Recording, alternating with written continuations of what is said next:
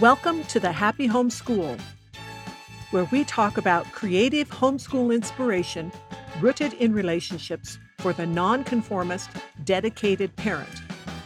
I'm Laura Blodgett, and my goal at the Happy Home School is to inspire and equip you to create a learning environment that makes home everyone's favorite place. You can always read more at thehappyhomeschool.com.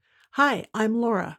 Today we will be talking about helping children set good personal goals, which is a re recording of week 24 of 52 Weeks to a Better Relationship with Your Child.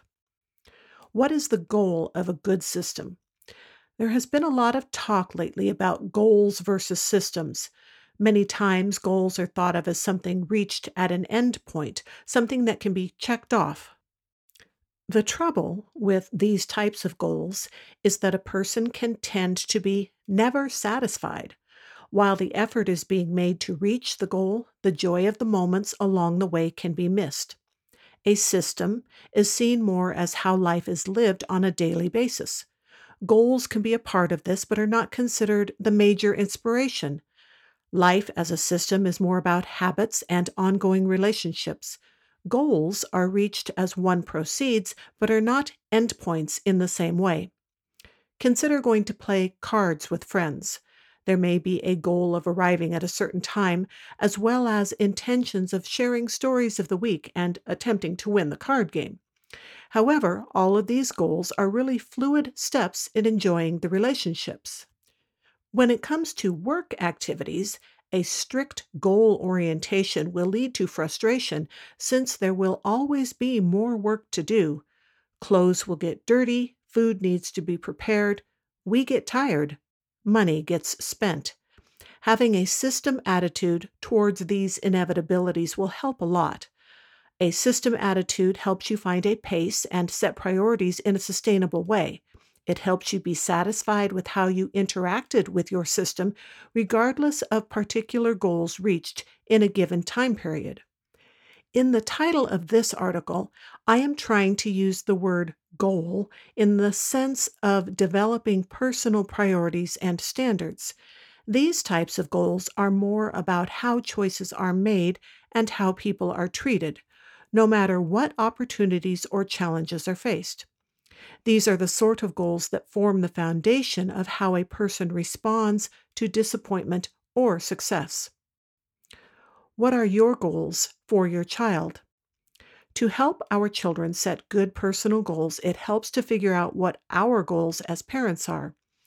What is directing how we advise or praise our children? How well have we considered the signals we are giving them? Are we more concerned with how their choices make us look than how their choices will affect them?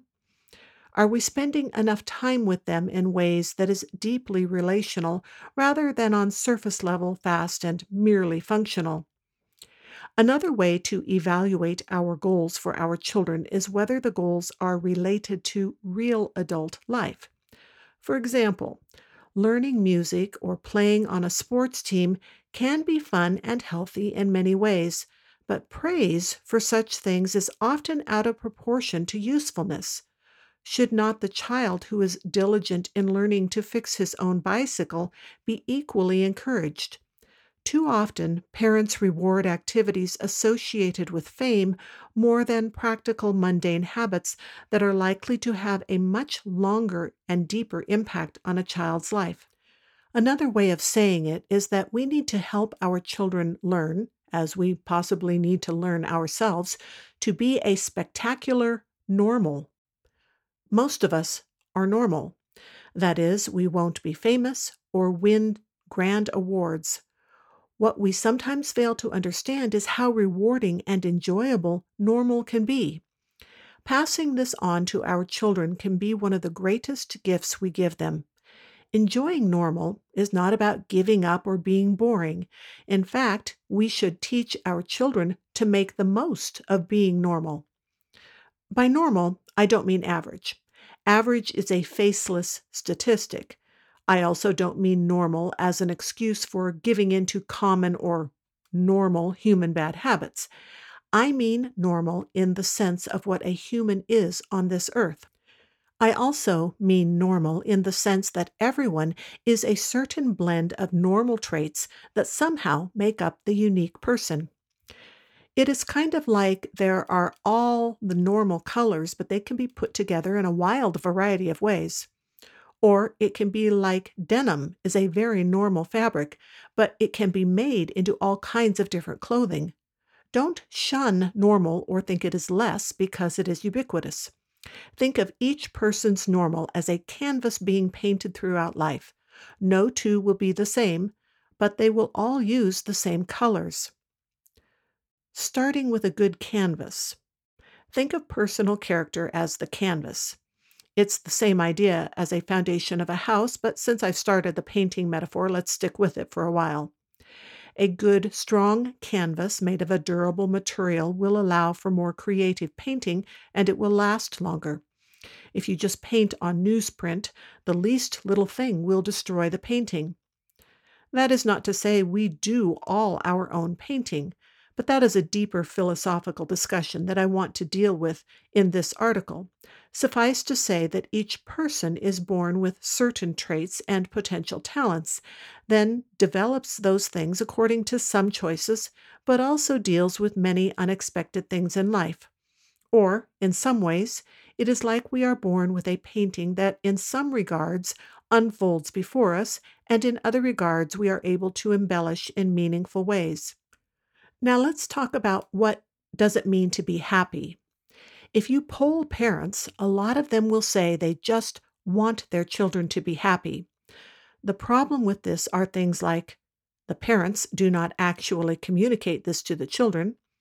Happiness is not adequately defined. The parents have ideas of happy that conflict with the child's idea of happy. The practical aspects of being happy are ignored. Or the parents are not happy, so the children do not have a good model. It can be a challenge for parents to express complete acceptance of their children while at the same time encouraging children to improve themselves. Too many times, children are left with the impression that they must achieve one more thing for a parent to be satisfied. An education system that relies heavily on testing and a sports system that is centered on competition reinforce this idea. For the record, I am not against competition. I understand that the marketplace is a competition of ideas. I also think it is fine to strive for winning a race or game. However, in the world of buying and selling, there are constantly new opportunities to explore. There is not a set amount of what can be created, and there is no one test that measures you against everyone else.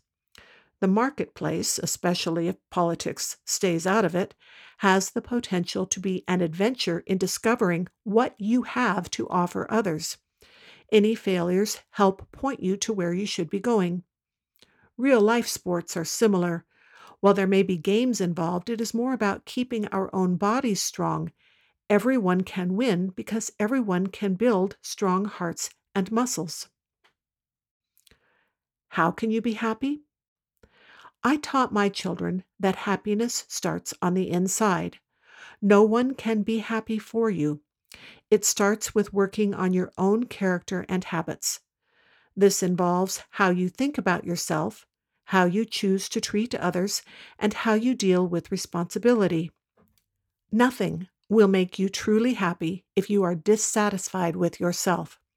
This doesn't mean you have to be perfect, but you have to know what your standards are and take steps toward them. You also have to have ways to deal with failure and guilt. Achievements have to be based on honest behavior, or they will fester in the soul. Laziness needs to be distinguished from appropriate rest or decisions about having fun. Self-centered victory is hollow and lonely. The saying, "Love your neighbor as yourself," should make us comfortable with loving ourselves and make it clear that loving our neighbor grows out of that healthy self-love. Our children need to know it is a good personal goal to be happy with themselves while still understanding their own limits and failures. Now, there are some secrets to enjoying life. Hermits, even hermits, are social. I remember watching a documentary about a famous hermit. The film was all about the people he knew and interacted with. My husband and I laughed at that. Along the same lines, many of my family are introverts according to common personality tests, yet they still need interaction with people. If we want our children to enjoy life, we need to help them set personal goals for how to have relationships. Good relationships are like good cooking. They don't just happen because you buy fancy cookware or read a good cookbook. You have to actually roll up your sleeves and work. It involves a sacrifice of time and energy to get a desired outcome, and it is a rare stew that can't be fixed by tweaking this or that. And like food for the body, relationships are food for the soul. Here is a summary list of things that both build and guard relationships. Develop abilities that prepare you to take care of yourself and your family. Learn to have a good attitude about things that must be done. Learn to appreciate other people's personalities and strengths. Learn how to discuss disagreements with humility and patience. Learn how to be responsible with money. These are the sorts of personal goals that are foundational for anyone. Having the right perspective about relationships and how to tend them is crucial to enjoying life. Don't look for meaning in all the wrong places.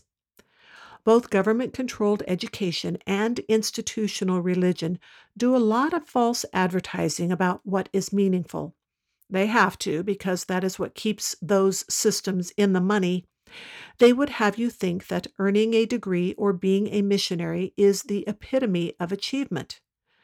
When our children were considering their next steps in adulthood, we asked them to consider what sort of work they wanted to pursue. If a degree might be useful in obtaining that, we would support them in the effort. However, a degree to hang on the wall, or as a symbol of rank, is just so much grandstanding. Such a document may suggest potential, but it is more about jumping through institutional hoops than indicating personal achievement.